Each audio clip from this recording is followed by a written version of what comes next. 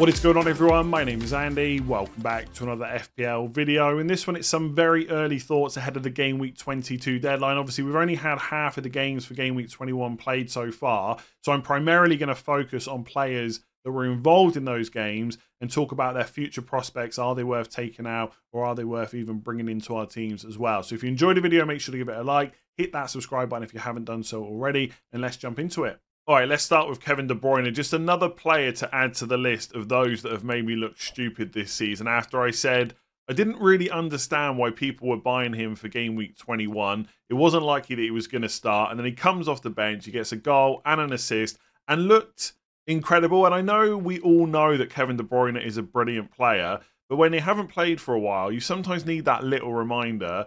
And he is great. And when he does get minutes, he is going to get attacking returns, right? You don't need me to tell you that.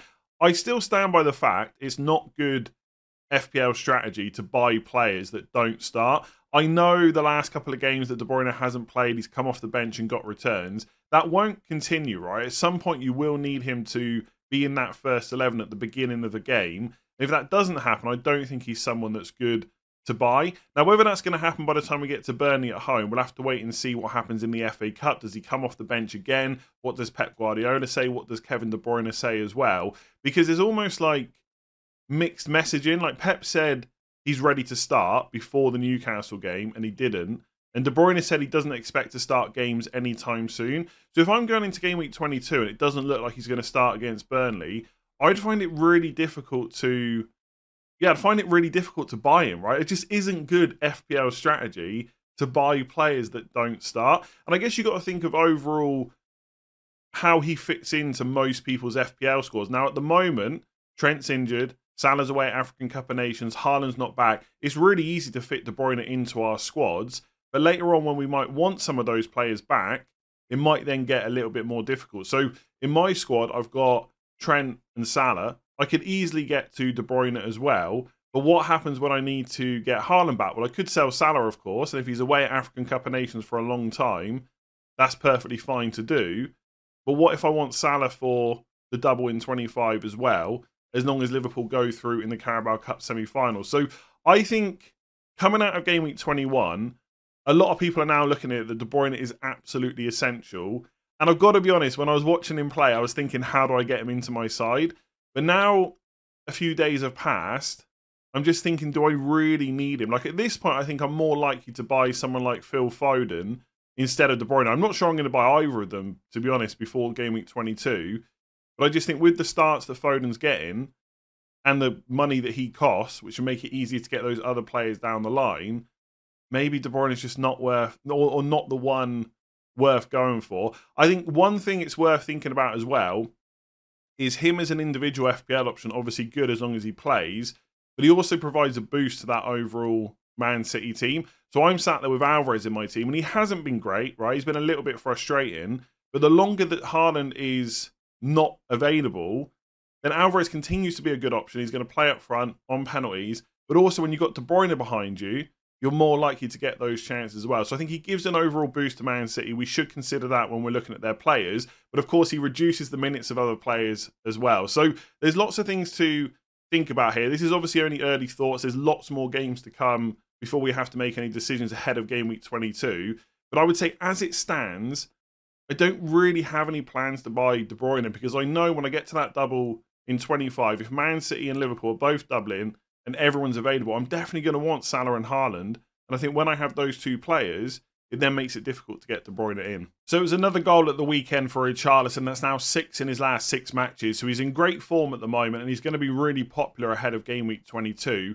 And I think in the short term, Spurs fixtures actually look pretty good. So they got 3 home games in the next 4 game weeks, which is Brentford at home in Game Week 22, Brighton at home in 24, and Wolves at home in Game Week 25. And the other fixture is Everton away in 23. So that fixture run isn't too bad. And I think that is the key for Richarlison. In the short term, he is a good option. Longer term, it's a little bit up in the air. I would say that a lot of people that already own Richarlison are probably making plans to potentially take him out by Game Week 26, because that could be a blank game week. 29 could be as well, and I'll come on to that in a minute. But also his minutes longer term could go down as well. Now, just to kind of clarify this point, I don't for one second think that Richarlison is going to lose that spot as the first choice number 9 right now. Even if Son was suddenly available, I think there's a chance they would keep the front three setup that they were playing before Son went away, where Son was on the left and Richarlison was through the middle. Because one, he's playing that role really well right now, 6 goals in 6, but he's also doing a lot of the non-traditional number 9 work really well too. If you watch that game against Man United, he was pressing the defenders, he kept winning the ball back as well, which was great for Spurs, not so much for Man United, but I think that will please Ange Postecoglou, and I think he would find it difficult to take him out of that starting position. So that's not my worry. I just think his overall minutes could go down. Those early substitutions could happen because obviously you have Maddison back soon, so he's going to play centrally. That pushes Kulusevski back to the right. So then Brennan Johnson presumably will go to the bench. When Son is back, Werner goes to the bench as well. So you've got Son, Richarlison, Kulusevski front three. But when Ange Postecoglou wants to make changes off the bench, if someone like Werner comes on, it's probably going to be to play on the left. And will it be Son off? Or will Son go centrally and Richarlison comes off? Obviously, Brennan Johnson in the mix as well. So I think right now things look pretty good for Richarlison. And while Son is away and Maddison's not fit, I think he'll be on penalties as well. But that could soon change in terms of overall minutes. I think for 6.9 million, as long as he keeps starting, that's probably enough.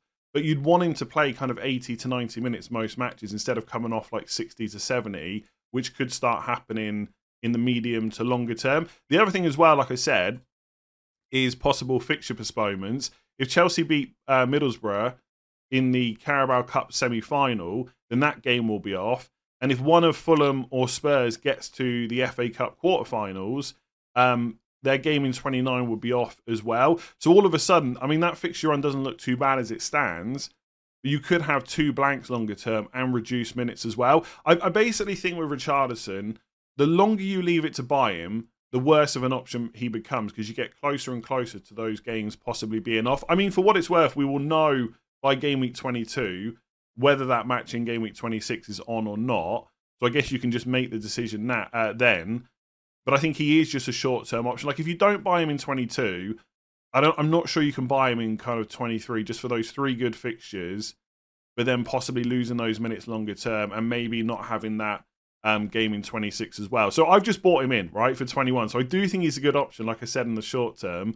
But I'm not sure if that fixture's off in 26, I would question whether it's a good time to buy him. You might have missed the boat. But let's see what happens in the cup fixtures. We can come back to this maybe when we get closer to the game week 22 deadline. All right, let's stick to Spurs and talk about Pedro Porro next. The Man United game was another one where Spurs conceded, and yet Porro walks out of the game with 6 points because he got an assist for Richarlison's goal, and because he creates so many chances, takes so many set pieces, he also picked up 2 bonus as well. So there aren't too many defenders in FPL that will concede twice and still walk away with 6 points. And he did similar against Brighton in game week 19. Spurs conceded 4 times in that game, and he still came away with 5 points. So on the one hand, that's a good thing. But on the other, you really do need those clean sheets to consistently get those big scores. Because as good as Porro is, and we're all expecting that 12, 15, 18 pointer at some point this season, his highest score so far, after 21 game weeks, is 8 points against Nottingham Forest in game week 17. He then got 2 against Everton, 5 against Brighton, 2 against Bournemouth, and 6 against Man United, which isn't bad, and he has been pretty consistent, and it is nice to get those attacking returns. But he's definitely not essential going forward, and I'm kind of in 2 minds, because on the one hand, there aren't a huge amount of defenders getting consistent big scores. Obviously, Trent's injured at the moment. Trippier has kind of fallen off a cliff in terms of big FPL returns. That might change from game week 23 onwards because the fixtures are a lot better for Newcastle. But right now, it's not happening. So having someone like Porro on your side is pretty great. But when you look at the fixtures they've got coming up, okay, for an attacker, they're pretty good. But Brentford have obviously got Tony back now. We'll see how he performs in game week 21 because Brentford haven't played their game yet. Everton away is going to be tough for a clean sheet. Brighton is never an easy game for a clean sheet either. And then, like Richarlison, that game in 26 might be off as well. So I think for anyone that owns Pedro Porro, you're probably not looking to bench him, of course. You're going to play him for those next 4 games. You're going to hope for those attacking returns and maybe the odd clean sheet as well. But then he might blank in 26 and then he might be someone that has to be sold. Like, I don't want to sell him from my own team, but it might be something that has to happen later on. So I think if you're an owner, it's pretty easy. You just hold on to him. For a non-owner, though, again, it's that question of whether this is the right time to bring him in. I mean, Man City, for example, have got Burnley at home this week and a double in 25.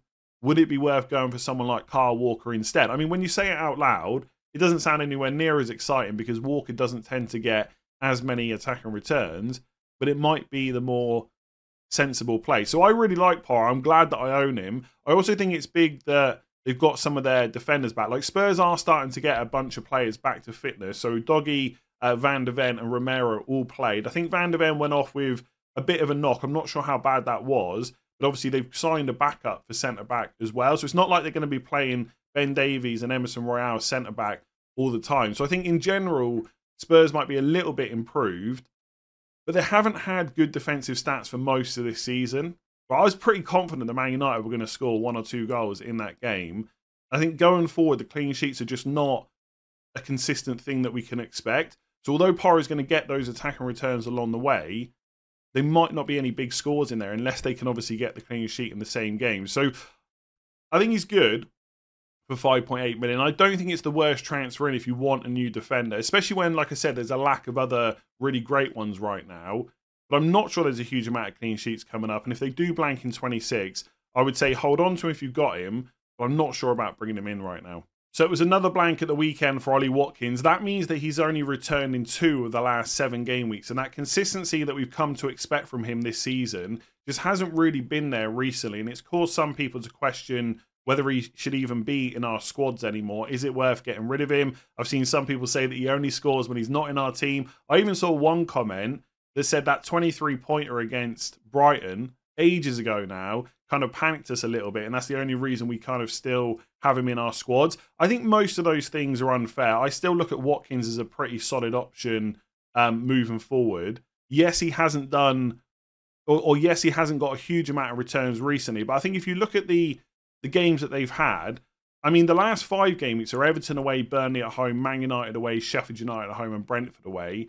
And he's returning 2 of the last 5. So it's all about how you frame it. There was a 9-pointer against Brentford, the 8-pointer against Burnley. And the 2 games before that were against Arsenal and Man City. And they're both really good defences. So I don't even really worry about them too much. And I think if you look at it as 2 returns in the last 5, that doesn't sound quite as bad. And when you look at the upcoming fixtures, I think they're pretty good for Aston Villa. Those next 6 game weeks on paper are decent. I mean, Newcastle at home in 22, Man United at home in 24, you know, on paper are probably the most difficult ones, and they are in the short term. But Newcastle are not defending that well at the moment. They also haven't been great most of the season away from home, and Villa have been pretty strong at home. Similar with Man United. I know United have just beaten Aston Villa in the reverse fixture, but Villa still scored, and that Man United defence is not very good. And then outside of that, you've got Sheffield United away, Fulham away, Forest at home, and Luton away. So he might only have 2 returns in the last 7, but I'd look at that as 2 in the last 5, because City and Arsenal are tough games. And the next 6 game weeks all look pretty good. I think my general point would be there is no need to force Ollie Watkins out of your side. He's still a really good option going forward. One player that I see coming up in conversation a little bit now is Ivan Toney, who will be back for Brentford's game in game week 21 that hasn't been played yet. And look, if he goes and gets a brace in that game, he's going to be really popular very quickly, especially because Brentford double in 25. But I don't think there's necessarily a rush to make that switch. And by the time we get to the 22 deadline, I suspect that most people's priority transfers will not to be to get rid of Ollie Watkins. Not the only thing, but the one interesting thing to take into account is the FA Cup results. And last night, there was an interesting result, which was West Ham losing to Bristol City. So West Ham are now out of the FA Cup. And if we go to game week 29, which I know is a long way away, West Ham are playing Aston Villa at home, and Arsenal are playing Chelsea at home. And Arsenal and West Ham are both out of the FA Cup, and Chelsea play Aston Villa in the 4th round. So if Villa go out and Chelsea win, that means West Ham and Aston Villa game in 29 will definitely be on. I mean, the Arsenal-Chelsea game could still end up being on if Chelsea lose in the 5th round, but I'm not going to get into that right now.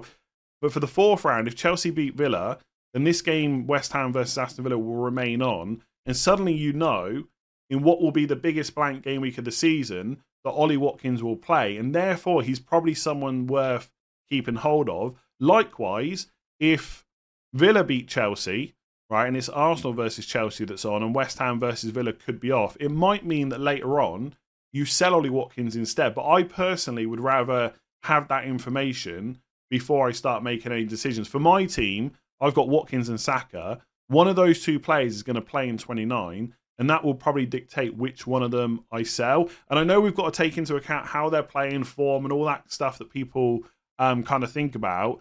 But for me, if they're playing and I've got other players that aren't, then they have to be the priority to get rid of first of all. So I wouldn't make any rash decisions on Watkins, and for now, I'm definitely going to hold on to him. Do you know what's gone a little bit under the radar? Over the last 7 game weeks, Marcus Rashford has more attack and returns than Ollie Watkins. Now, of course, I am framing that to make Rashford sound better, because if you go back further than 7 game weeks, we know that Watkins has absolutely smashed Rashford this season. His underlying stats are a lot better as well. But since Rashford's come back into the team, he's actually done pretty well. So he got the goal against Spurs, goal against Forest, and an assist against Aston Villa over the last 3 game weeks. Then if you look at the previous 4 game weeks to make up that 7 game week span that I was talking about, he didn't even start, but he is back in the first 11. Now, I am not for 1 second saying that everyone watching this video needs to rush out and buy Marcus Rashford. You watching this video right now that is asking why I'm even talking about him, you do not need to buy him. But for anyone that likes to play the game a little bit differently and wants a massive differential, Rashford is back in the starting 11. He is playing on his favoured left side, and he has got 3 attack and returns in his last 3 games. And for that reason, you could at least consider him a little bit if you like playing the game differently. For everyone else, he's probably not worth looking at, because my main worry with United is that consistency in creating chances and getting those goals, essentially. Because looking back over the last... Let's go back to game week 15, right? Man United played really well against Chelsea, then lost to Bournemouth, drew against Liverpool, lost to West Ham. They played pretty well against Villa, then they lost to Forest. They did get 2 goals against Spurs, which obviously wasn't too long afterwards.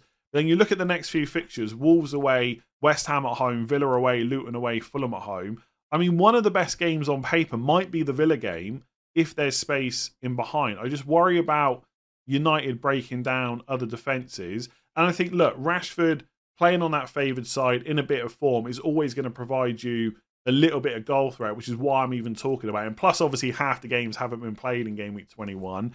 But you need to be someone that can accept Man United going back to playing really badly again. I think it's also worth noting that in that game against Spurs, he still came off before Garnacho. So even though he's back in the 11, it still looks like Garnacho is ahead of him in the pecking order. So, yeah, I think, look, Man United's fixtures on paper aren't that bad. But I still don't think I can fully get behind this pick, because he's 8.4 million. It's not like he's cheap. You've got Cole Palmer, Richarlison, Anthony Gordon's about to come into a run of really good fixtures as well. They're all much cheaper than Rashford. And in the case of Palmer and probably Richarlison in the short term, they've got penalties as well. So this is for someone that's looking for an uber differential. But just keep in mind, 0.26 expected goals per 90, 0.14 expected assists per 90 this season. It ain't great. And I'm not sure if there's going to be a massive improvement, at least in the short term. All right, let's go through some of my other notes from the weekend and just more general thoughts, really, because we're still quite far out from the game week 22 deadline. So Cole Palmer continues to return and continues to be an incredible FPL option. Fair play if you captain him against Fulham, because you've already got 10 points in the bag now. You're not worried about what your captain might do the following weekend. And he's actually now got 3 double-digit hauls in his last 4 game weeks. So the 10-pointer against Fulham in 21, 18 against Luton the week before. He didn't play against Palace because he was suspended. 1-pointer against Wolves, which obviously wasn't great. But the week before that was a 14-pointer against Sheffield United. So last 4 game weeks, if I can quickly do the maths, he's had 38 plus 4, 42 points. So just over 10 points per game average, which is pretty ridiculous considering a lot of people picked him up for 4.9 million. But even if you're picking him up now for 5.8, that is still ridiculous value, especially with Nkunku having kind of another injury issue. And Palmer is definitely going to keep penalties. He's put too many away for Chelsea at this point to take him off them. And obviously some of those scores are heavily inflated by penalties, but we know he's got that in his locker. And every season there's always someone that gets a few more penalties than, you know, other players, right? Like Bruno Fernandes, if he'd had as many penalties as Cole Palmer this year, I'm sure we'd be viewing him a little bit differently for FPL. Not quite the same because the price is different, but I don't want to get onto Man United again. In terms of going forward, he's actually got Liverpool and Man City away in the next 4 game weeks.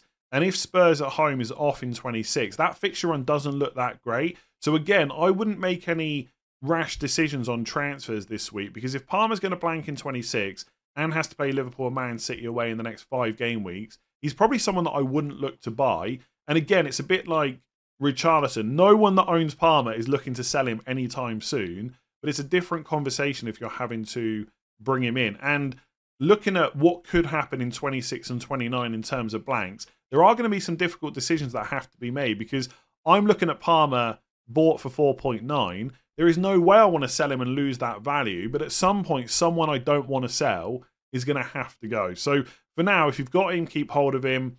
If you haven't bought him yet, wait to see what happens in the cup games. Obviously, we're still waiting on Carabao Cup second leg semi-final results to know who's going to blank in game week 26. We've also got the FA Cup 4th round to go as well. There's also been some replays. So I already spoke last night that West Ham went out to Bristol City, and Wolves also beat Brentford as well. And that is interesting, because in game week 29, the game between Burnley and Brentford is definitely on, because both of those teams are out of the FA Cup, and obviously therefore they cannot get to the quarterfinals. So again, that Watkins to Ivan Toney move, if Watkins is going to blank in 29 and Toney's going to play, and Toney also has the double in 25, that switch could be really good. Whether or not you have to do it in game week 22, probably not, but at some point soon that might be something that we look at. I mean, just quickly on Brentford, before obviously they play this weekend, the fixtures aren't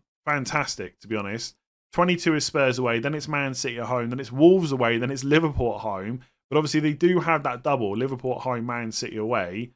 Then it's West Ham away in 26, so they're going to play that week, of course. Chelsea at home in 27, but then it's Arsenal away in 28. That is why I'd want to be really sure about doing Watkins to Toney, because the fixtures overall are just not fantastic. But again, that's something that we can come on to a little bit later. Egypt's last 16 knockout game, presuming that they get through the groups, which they probably will, that will be played before the game week 22 deadline, as far as I'm aware. So it's not just the group stages will get out of the way for the international tournament. Some of the knockout games will be played as well. And look, Egypt are still going to be favourites to kind of go quite far in that tournament. But if they did get knocked out before the 22 deadline, I don't think that Salah would necessarily be back for 22, but we know he'd then be back for 23 onwards. And then the conversation around him changes again. So this is why, look, I don't want to get into a conversation about whether or not you should make early transfers and take the risk on the money and whether it's worth it. But this week in particular has got to be a game week where you try and delay any decisions that you're looking to make. I've put here, will Haaland ever be back? Because this injury he's got continues to be a problem where he's not even in the squad yet for Man City.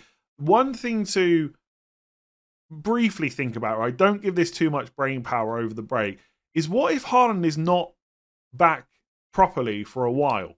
And what I mean by that is, since he's been at Man City up until, well, no, actually, since he's been at Man City, he's never been rested for a Premier League game where either he's injured or they've already won the league. Outside of that, he always plays. Now, of course, when the game's won, he does come off early and they get to rest him that way, but he always starts. Is he going to be a problem when he does return to that squad? Because of the way this injury has happened, and it's obviously seemingly been a struggle to get back, could it be that he gets subbed off much earlier? Could it be that he doesn't start every single game for Man City? We just don't know. And right now, if he's back for Burnley, obviously I want to buy him, but that is something that we've got to consider. So hopefully Pep gives us a little bit more information. I know a lot of people don't trust what Pep says in his press conferences, but actually I think he's quite open. He's definitely better than some other managers in the Premier League. And so if this is going to be a continual problem, I'm not saying that we don't buy Haaland back, but if you're going into game week 25 double, right, let's say Salah and Haaland are both doubling and you've got doubts about Haaland, suddenly Salah becomes a much better option. He might be the one that the triple captain goes on. And I just think it's going to be an interesting discussion. It's probably not worth getting into too much now because obviously we don't know. He might not even be back for 22.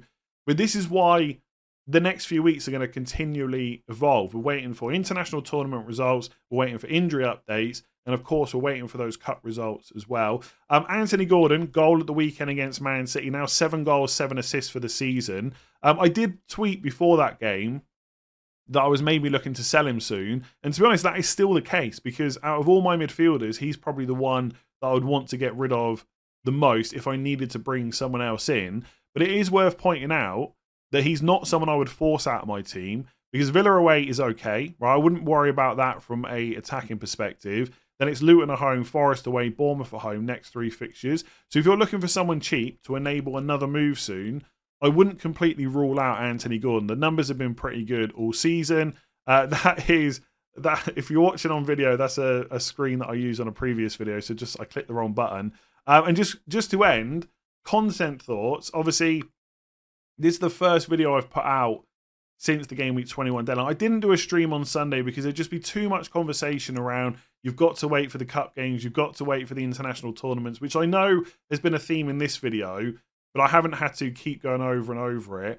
I think the plan is this to be the only video this week, and then on Sunday, once all the games are finished for Game Week 21, all of them bar Brighton versus Wolves, I'll probably do the standard knee-jerk stream. Then I might put out another 1 or 2 videos next week, but the problem is the FA Cup games aren't until the following weekend. So the Premier League games are going to get played this weekend, then the FA Cup is the weekend after, and the 22 deadline is on Tuesday. So I guess what I'm trying to say is videos are going to be a bit sporadic over the next couple of weeks, because I don't want to put videos out for the sake of it. I think this one was fine because primarily I'm talking about players who have done well the previous weekend, and that's what I'll do next weekend.